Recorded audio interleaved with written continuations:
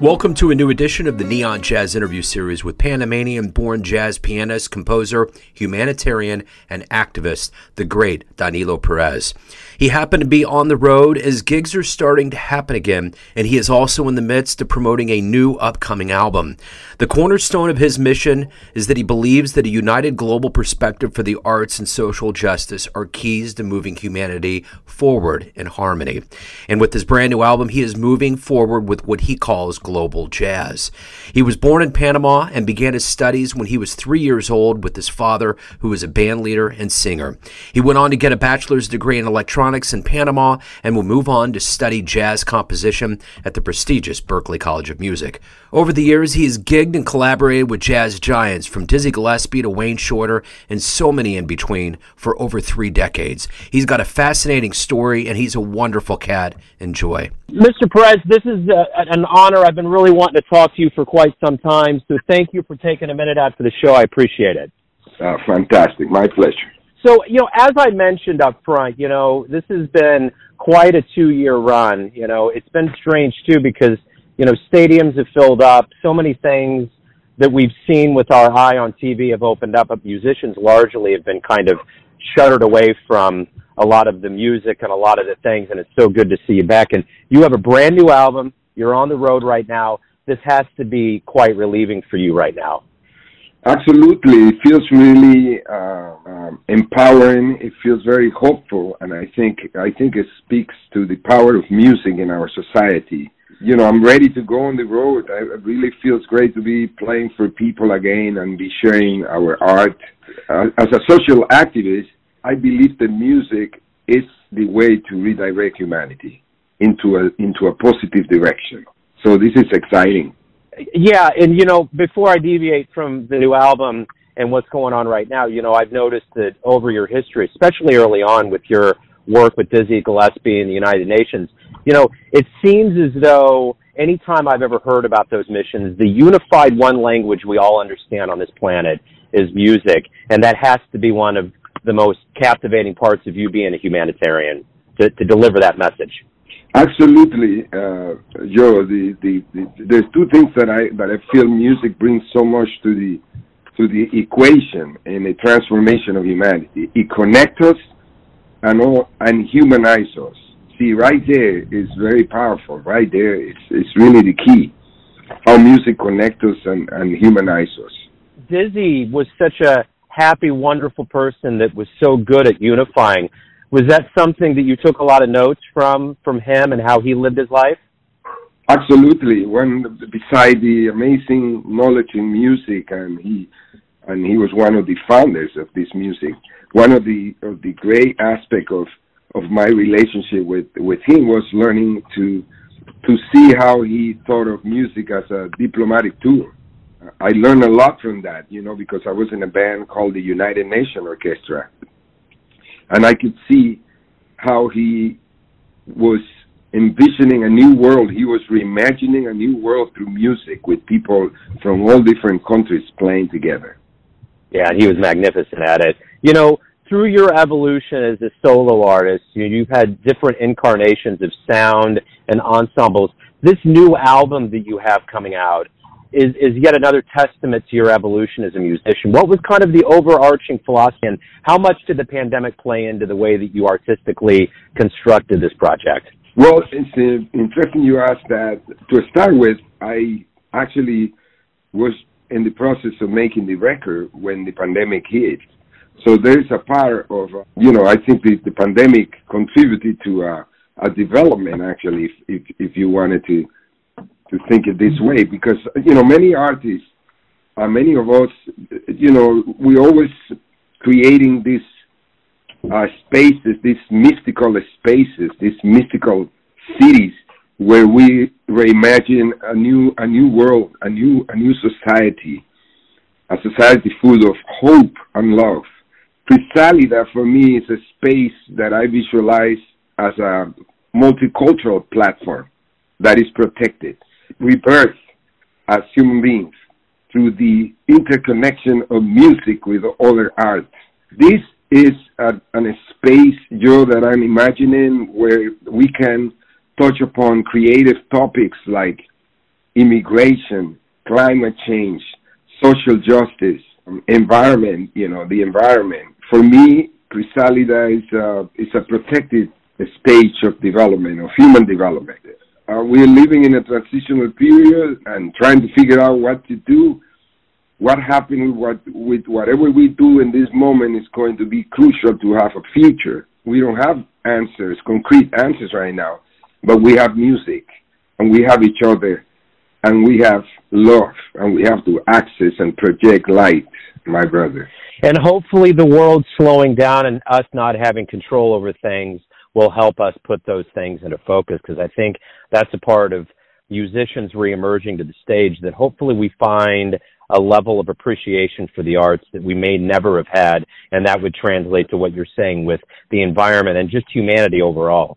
Absolutely. I think music we got to give it a try. We got to give us the right to experience music as a therapy and as a human right. The one thing that I'm curious about is someone that loves jazz and celebrates it, and as you as a practitioner of it, I'm curious, how do you see the world, the jazz community, reemerging stronger now that everything is kind of opening up and cats are putting music out that they've really worked on during this pandemic, and the live stage will open back up? How do you think the community is going to emerge stronger? I think, first of all, for the artists to understand the gift they have, to cultivate that gift for the betterment of humanity, I think it comes from the artists playing a key role in reimagining a new society, a new world. But I think also really creating groups of collaborators, people who care, not only musicians, but the values that you practice through music. There's a lot of people who does the same. They do the same in their careers. And I believe that creating new spaces for collaboration, creating new opportunities. For example, I believe a little sample of a Chrysalida and a forward movement momentum, good news for the world, is the Panama Jazz Festival. The Panama Jazz Festival is sort of like a small Chrysalida that we have built in Panama. Through music, we have been able to cultivate a philosophy to be able to put together a group of volunteers who handle a festival very professional, especially, like I give you an example, during the pandemics. I got COVID, my wife was sick. Believe it that the volunteers of, some of them started when they were 8 years old. They took care of the festival. It was amazing. You see, that's where it's going to come when we start using, like I believe from music, important, that the music gives you what we talk about, connection and humanization, but also it helps you to develop skills and team, like a teamwork skill. It helps for the concentration. Music therapy has proven that music helps in so many in the brain. How it could help to the plasticity, to improve the plasticity of the brain. So I think we gotta work together, use music as a not just take away the entertainment. I think if there is a lesson we learned during the pandemic, is that music role in the world is more than just entertainment. So let's go back to your childhood in Panama. You start playing the piano at 3, around 68, and you're hooked, and that's the beginnings. Talk to me about growing up in Panama and what the culture was like to cultivate such a love for you to not only do what you've done with music, but to become a humanitarian that you are. Well, at around 2 years old, actually, I started playing. My father gave me a first pair of bongos. That's how I started into music. But see, there's something interesting. My father was a teacher, and he experimented in underprivileged area of Panama, using music as a tool for the kids to learn subjects like mathematics, Spanish. He noticed that they would learn and they would actually do better in the school, learning all the subjects. So he put music to all the materials. Imagine that. It started my relationship to music was from that with my dad. I could barely speak, he said, but I could play, you know, for example, he would say, ¿Cómo está? Like, how are you? He would say, tan, tan, tan. He would play like that. And I would say, tan, and that means fine. You know what I mean? So I started playing and understanding how music connects us and how music is a part of our daily life, even from the beginning. Growing up around that kind of relationship and having a mother who was very involved in politics and in the change of government in Panama, I think my foundation was clearly established there to feel the power of music and to really practice music as an interconnective tool for education. You see that from right there, I started to see how we can learn everything about the world through music. And then through the experiences of my mother, I started to get involved in social justice and all the work I do that as, you know, somebody who really is getting into the social activism deep into, you know, I believe in that. I believe that's our role. And that's where my foundation started. That's beautiful. You know, the one thing that's interesting about your path, too, is before you came to the Berklee College of Music, you got an electronics degree in Panama. Talk to me a little bit about how that came about and how that translated into you eventually getting into music and going to Berklee. Wow. It's very common. It's very common, John, in our country, Latin America, and many other countries in the world, that music is really seen as a side, as a hobby, because it, you know, so many biases related to that, especially the one that you cannot survive playing music. With that friend of mine, my mother said, you know, you have to do like your dad. My dad was a singer and also an educator, and she said, you know, because he couldn't be able to afford this family just singing. You know, we need to make a deal, you know, because you can't just study music. And I said, okay. And that's when, you know, I started studying electronic. It was sort of like to give my mother, to create leverage, you know, to make a deal with her, to negotiate the studies of music in my life. So all the way to, you know, my 16 years old, we have a seat, you know, I started very young in school. I was almost like, you know, in 4 years I started school. What happened is, you know, by that time, you know, electronic was something that I was going to do my career. And I went even to the first year of being a technician, you know, as an electronic major. But, you know, I saw in my mind, I had a little like deja vu of me playing and people clapping, and I just saw my career as a musician in 1 second. But yes, it's true. I was fixing TV. I was doing the electronic heavily, and that was supposed to be what I was going to do as a main career. And on the side, I would play music. So, you know, I changed that deal in one day. Yeah, that's beautiful, man. So was it always a dream of yours to come to America? I mean, was that kind of knowing that jazz was going to be your path, that was the destination for you? Not really. We had a visit when we were 6 years old, when I was 6 years old, to Boston, actually. And it was an uncle of ours who graciously paid the ticket and invited us. But my mother said that when I got to Boston, immediately I got out of there and I said, this is the place I want to end up living my life, or I want to live, something like that, she said. So I think it's just pure synchronicity with my own life. And, you know, I had no high expectation about coming to the United States. All I wanted to do was to come to study and to come back to my country and help my people.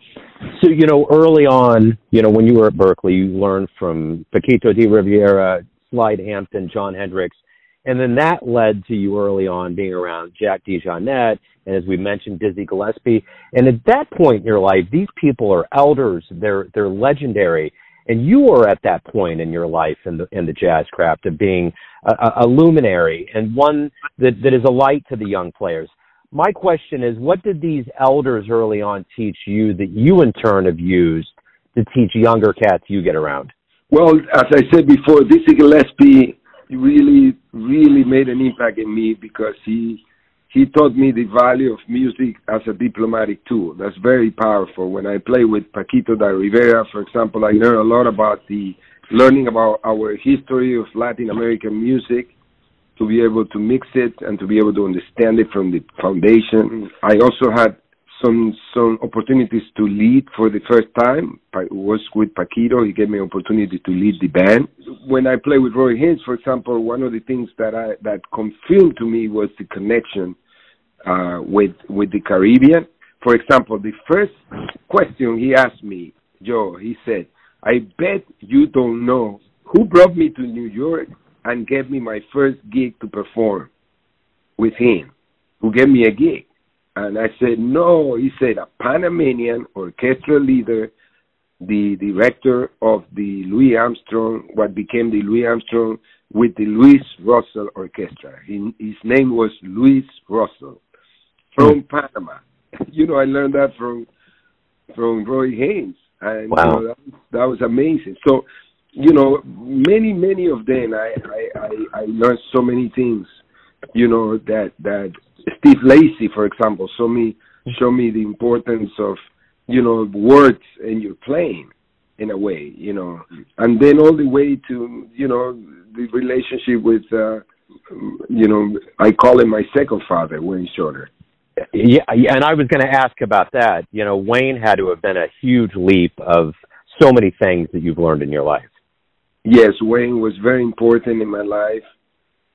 Wayne is very important in my life, and I think he connected me. He helped me to connect my life, to see music as a celebration of our life. You know, when you play music, you're celebrating life.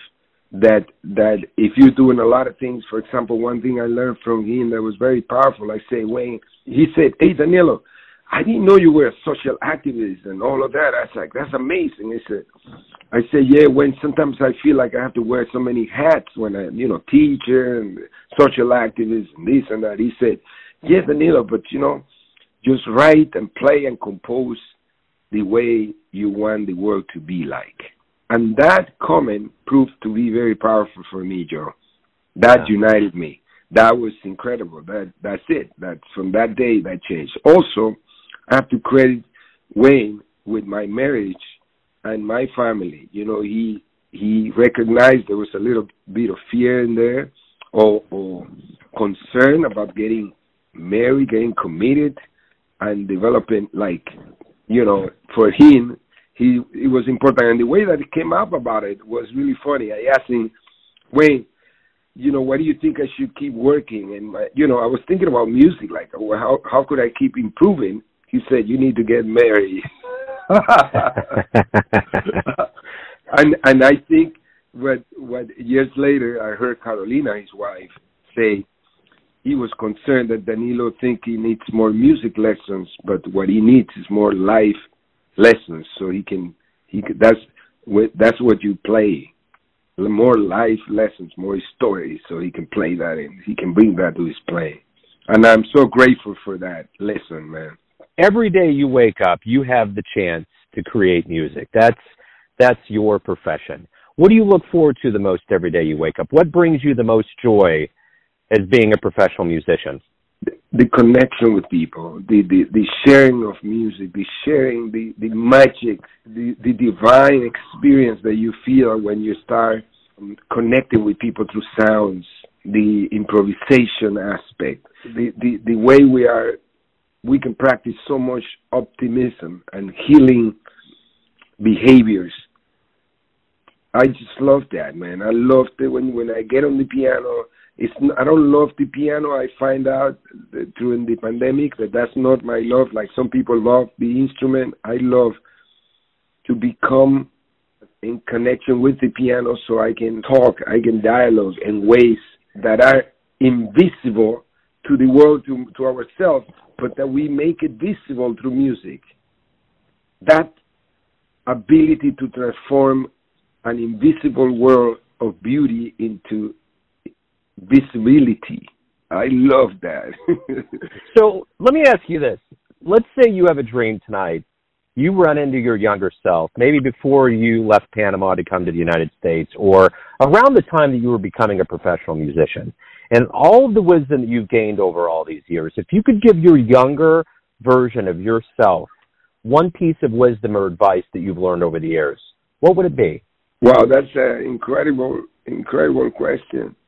A piece of advice that I would give myself with all the experience I have: get married sooner. That'll make Wayne happy. It's been amazing. There was no reason to be afraid. You know what I mean? And you know, I gotta tell you, doing this you know, like this interview, for example, and playing music, it's just a way to find harmony and harmonize yourself with your life, and you find people who are in the same path, and that's a very optimistic and hopeful message that we have in this world, that we do exist, that we do care, and there is a lot of people either that play music or do other things or have other careers, but the music could be a tuning fork where we can find each other. We can find that note to harmonize us. Yeah, that's just so hopeful to me. Like the band I have, for example, they all people from, like, students from Palestine, Greece, Jordan, and United States. We found common ground at the Berkeley Global Jazz Institute, which is an institute that I founded, the purpose in mind of cultivating a sense of, like, vision that speak to the artists of the new millennium. For example, we believe that when you have a gift, you have a responsibility with the world, with your community. And I found this amazing talent there. And we call the music which I forgot to mention, the type of music we play, we call it global jazz music. You know, we're just reinforcing the global aspect of this music, which it had it from the beginning. And I define it as music that is inclusive, is welcoming of different nationalities, indigenous instruments, folkloric music, combined with our great love with jazz as our anchoring foundation. So this is where I see the world, a new world through global jazz, creating a common language and promoting music as Joe, like sort of like a virtual bridge between people and culture. That's where I see the power of our work in this moment. And I love the visual that you've explained of your father teaching you language through music. So the depths of you understanding that is probably way deeper than I can even imagine. That interconnection is powerful because music, you know, as we know, when you hear music, we all are activated. Our brains, all the cells in the brains are activated by those frequencies. Understanding music in a way that is not just like, oh, this is music to entertain. This is music for therapy. We need it as a healing tool for humanity, as a human right, as a part of a law. We should have it in a public law, in a public health law. You know, that music is not just like having fun or entertaining, but it is a powerful tool for sustainability and to keep developing as human beings. You know, I have one final question for you, and it's this. Everyone has a perception of who they think you are, your family, your friends, your fans, your students. But you ultimately live your life. You have a perception of who you are. Who do you think you are? A student of life. Right on. A student, I'm still trying to figure out the maximum. You know, there's one school you don't graduate, the school of the street, the University of Life. You can't take a diploma. So I like that concept, that there's never an end to that. You know what I mean? But one final thought about that is like, I think, I want to be an eternal student. I don't want to miss anything on the art of living. This is the pursuit, I'm trying to figure out the quest for wisdom and quest for freedom in everything that we do. Yeah, that's beautiful, man. Thank you again. You're a beautiful soul. I really appreciate you opening up, and truly, good luck as we reemerge into the world with the new album and the return to the stage. I look forward to hearing so much more as your career expands out. Thank you very much for the support, and this was what a way to start the day. Thank you very much. Thanks for listening and tuning in to another Neon Jazz interview, where we give you a bit of insight into the finest players in Panama, Boston, Kansas City, and spots all over the world, giving fans all that jazz. And thanks to Danilo for his time, music, and cool. If you want to hear more interviews, go to Famous Interviews with Joe Domino in the iTunes Store. Visit neonjazz at youtube.com, and for everything Neon Jazz all the time, go to the neonjazz.blogspot.com. Until next time, enjoy the jazz, my friends.